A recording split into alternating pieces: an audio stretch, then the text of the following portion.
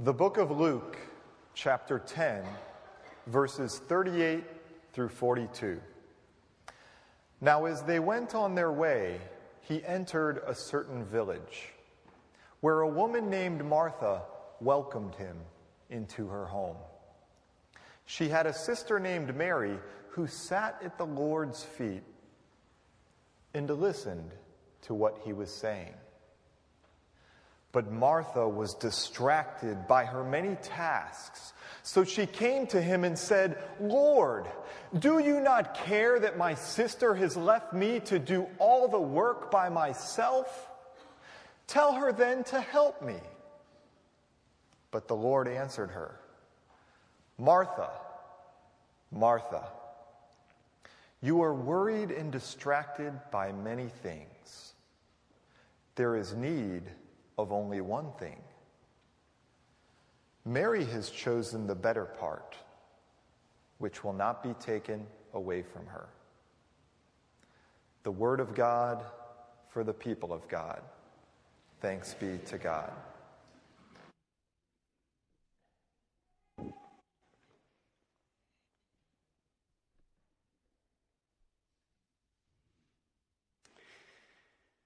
The sermon this morning is entitled "The Crossroads of Distraction and Presence." Would you pray with me, please? And now, O Lord, may the words of my mouth and the meditations of all of our hearts be acceptable in your sight, O Lord, our rock and our Redeemer. Amen. You are worried and distracted by many things. Those are the words of Jesus spoken long ago to a woman by the name of Martha, but they could just as easily be spoken to us today. For who of us can claim that we are never worried and distracted by many things? Just think about your life right now and the worries, the distractions that easily occupy your mind. Maybe it's the unrelenting pressures of work or school, or the endless requirements of running a home, managing your finances, balancing a budget.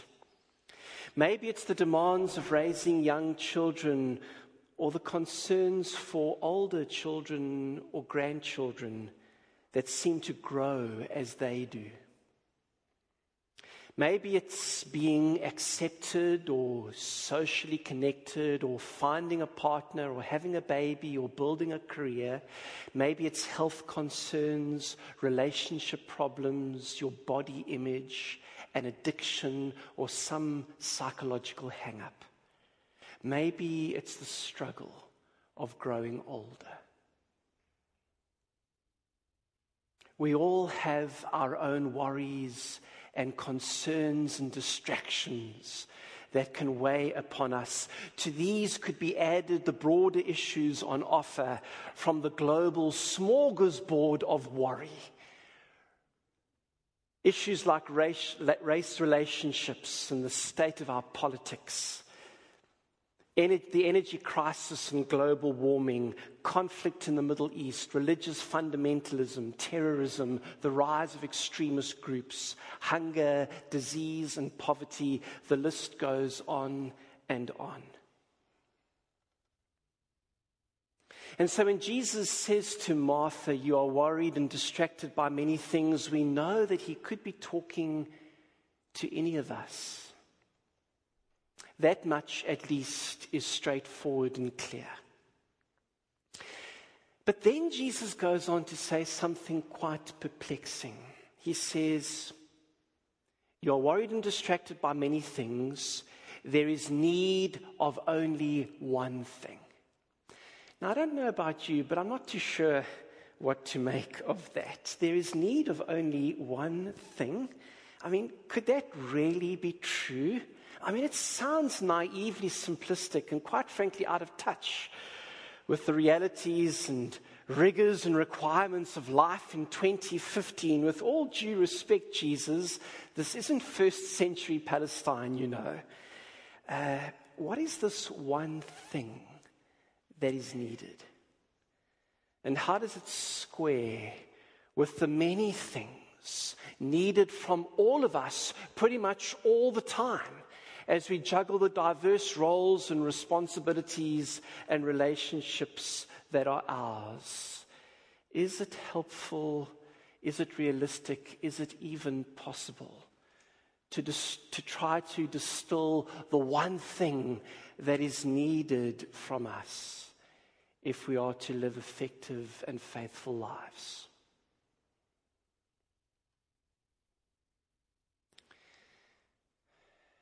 And when we start to think about that, before we know it, the demands of life come crashing in again, bearing down upon us, and so we can't help getting caught up in the rumpus once again, rushing from one thing to the next in our insanely busy, cluttered, and ridiculously overscheduled lives.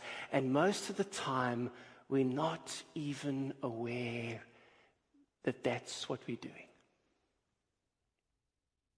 Until a letter arrives in the mail with the cheery news that you've been caught on camera running a red light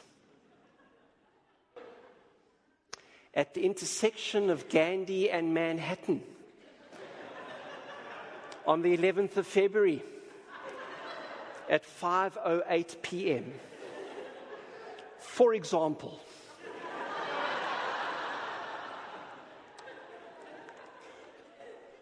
And as I've discovered this week, it's pretty tough arguing with the video evidence of a camera.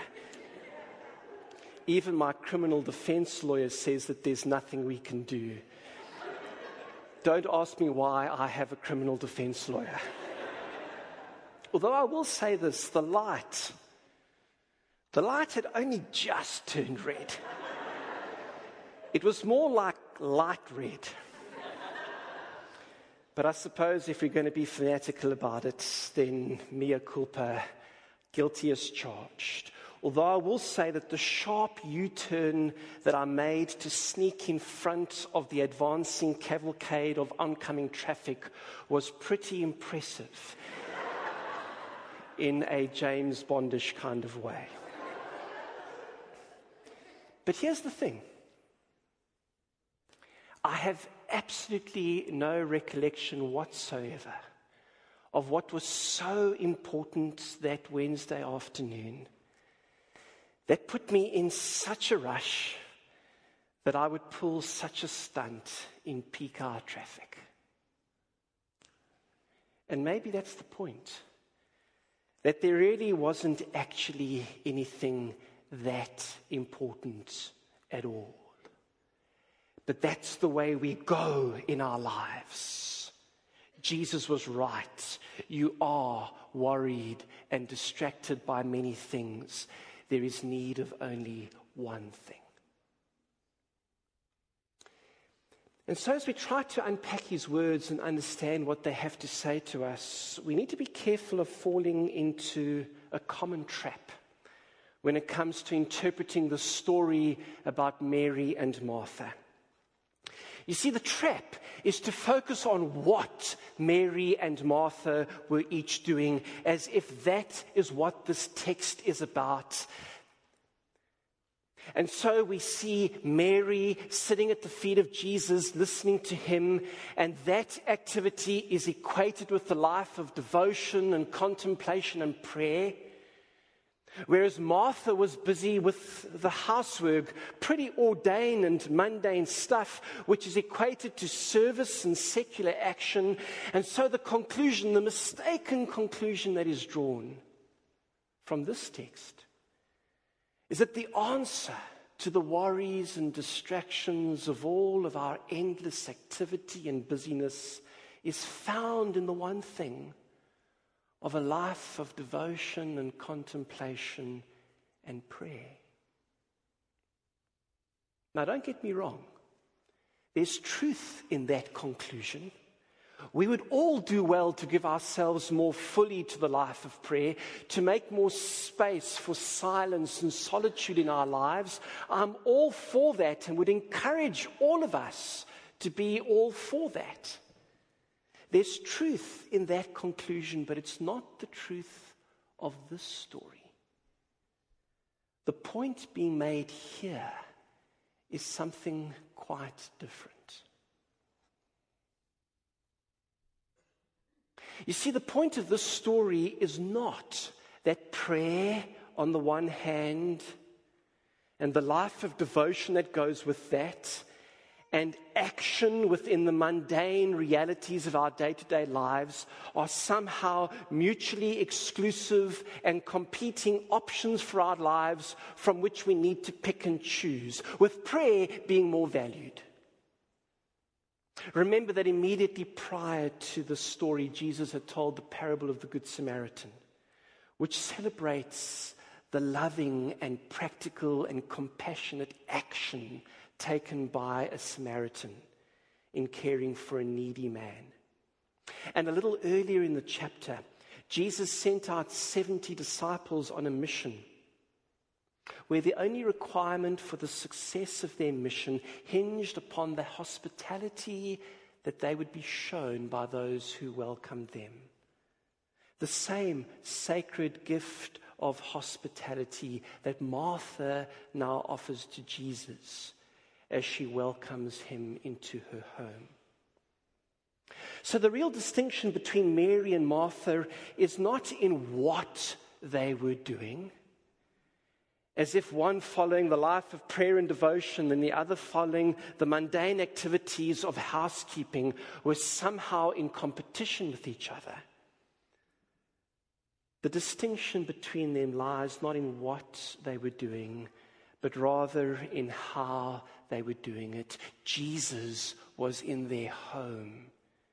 He brought with him the gift of his presence. It was Mary who was able to recognize this gift, and so responded to it in ways that moved her beyond the gender-defined roles and rules that would normally have governed her actions.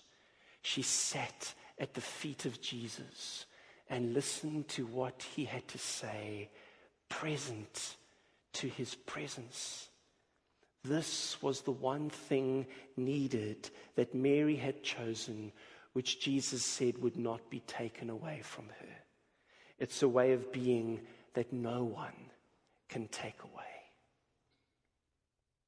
Martha, by contrast, was distracted by her many tasks, good tasks, but distracted by them nonetheless. It's hard to blame her. But still the fact remains,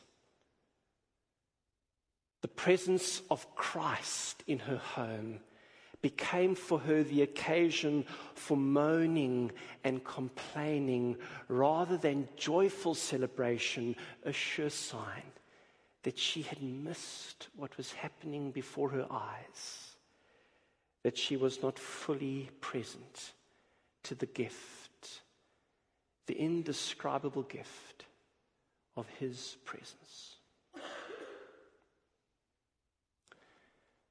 In many ways, her story echoes ours.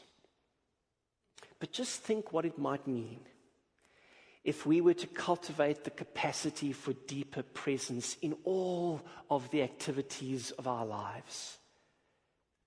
If we were able, as a habit of the heart, to recognize the grace in our midst that comes to us constantly as a gift from God.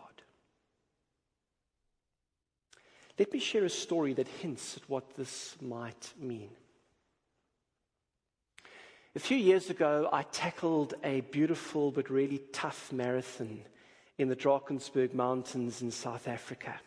The first half of the race takes you up a winding dirt road to the top of one of South Africa's highest mountain passes, Sani Pass. You climb about 4,200 feet in elevation in the process. And then when you get to the top, you turn around and run the 13.1 miles back down to the finish line. The event, appropriately enough, is called the Sani Stagger. Before the race, I made a mental commitment that no matter what happened on the run, I would be sure to look around and be consciously present to the incredible beauty of that place, to take the time to notice it and to enjoy it, no matter how I was feeling. Well, the race took place on a hot, sunny day in late November with temperatures approaching the high 80s by mid-morning. Around the 20-mile mark, my internal radiator blew a gasket, and I literally felt myself overheating. I tried dousing myself with the sachets of water they provided at the seconding tables, but I simply couldn't cool down, and I knew that I was in big trouble. Through my parched lips, I managed to mouth the simple prayer to God to please help me. And He did. Because that's when I remembered my commitment to look around and to be present to the beauty surrounding me. It felt like a huge effort, but I lifted my eyes from the small patch of dirt road just in front of me and looked around, and that's when I saw it. Just ahead of me, about 20 feet off the road, there was a waterfall. It wasn't particularly big or dramatically eye-catching, but I tell you, in that moment, it looked like the most beautiful thing that I had ever had occasion to lay my eyes upon. I tell you, not even a truckload of bikini-clad supermodels carrying tankards of ice-cold beer would have looked as beautiful as that little waterfall in that moment. I said, "Thank you, Lord," and clambered off the road and stood right under that waterfall, allowing its cool, refreshing water to gush over my head and drench every part of me, and I drank from it deeply. After about 5 glorious minutes of this mountain water therapy, I got back onto the road, which was still hot and dusty and very long. But refreshed and restored, I finished the race. And as I did so, I knew that I was not alone. Now, I've often wondered what would have happened if I didn't look up in that particular moment. If I just ran past that waterfall without recognizing the awesome, refreshing grace that was freely available to me on that long and difficult road. I wonder how often that still happens in my life and yours. The waterfalls we fail to notice because we're worried and distracted by many things, because we're not truly present to the gift of presence in our midst. It reminds me of another story of a world-famous concert violinist who was due to perform in Carnegie Hall in New York City. Tickets were hundreds of dollars each, but the concert was sold out because so many wanted to hear this maestro play. On the day of the concert, he did a curious thing. He took his Stradivarius violin down into the New York subway and started to play the very music he was due to perform that evening. But remarkably, nobody stopped to listen. The commuters just hurried on by, oblivious to the greatness and beauty in their midst. As we hear those two stories and think again about the many roles, responsibilities, and relationships that make up our lives, might we hear again what the good news and the challenge of the gospel for us this day might be. For the gospel message today focuses not so much on what we are doing, but rather how we are doing it, the awareness, the consciousness, the presence that we bring to our daily activities. For friends, at every moment of every day, we surely stand at the crossroads of distraction and presence. The one path leads to a scattered, second-hand kind of existence in which life largely passes us by. The other enables us to open our eyes, to pay attention, to marvel at the beauty and wonder of each moment, to hear great music, even in the most routine of circumstances, to recognize the waterfalls of grace given for our refreshment, to sit at the feet of Jesus.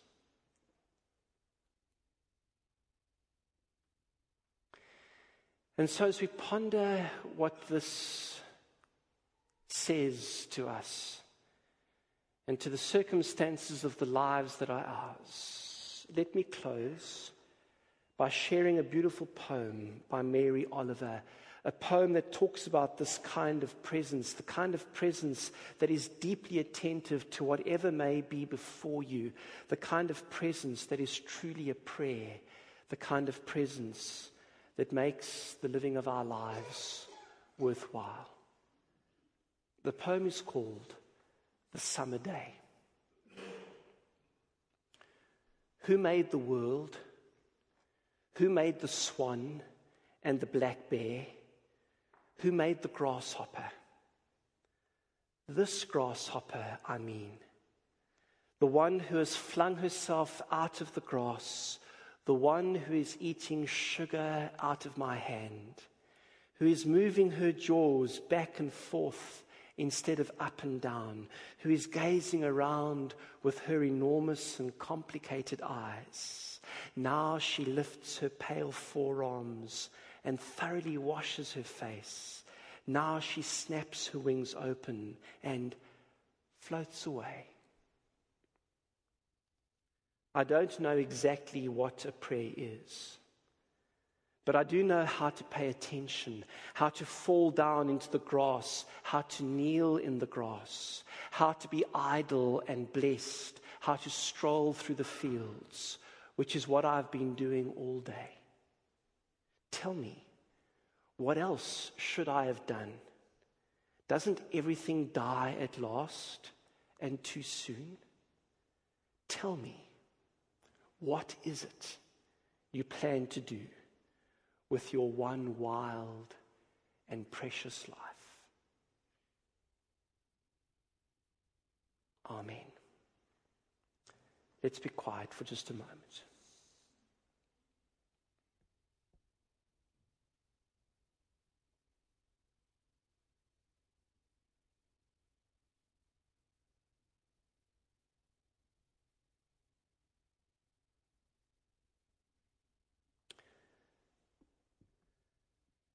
Holy God, we thank you for the gift of your presence with us here and now. We thank you for the gift of your presence that is always with us. It is the gift of your presence that makes the one wild and precious life that each of us have worth living. And so help us. Help us to be present to your presence. It's the one thing that is needed. It's the one thing that can transform all of our activity from the scatteredness of distraction into lives of beauty and substance that are able to recognize the gift of you in the midst of them, bringing the refreshments, the resourcing, the strength that we need. And so help us, we pray. Rushed and frantic and busy as we are, help us, we pray, so easily diverted and distracted by incidental things. Help us, we pray, to recognize in each person, in each relationship, in each task, in each responsibility, the beauty of your presence and the gift, the transforming gift that holds for our lives. For it is in the name of Christ Jesus that we pray these things. Amen.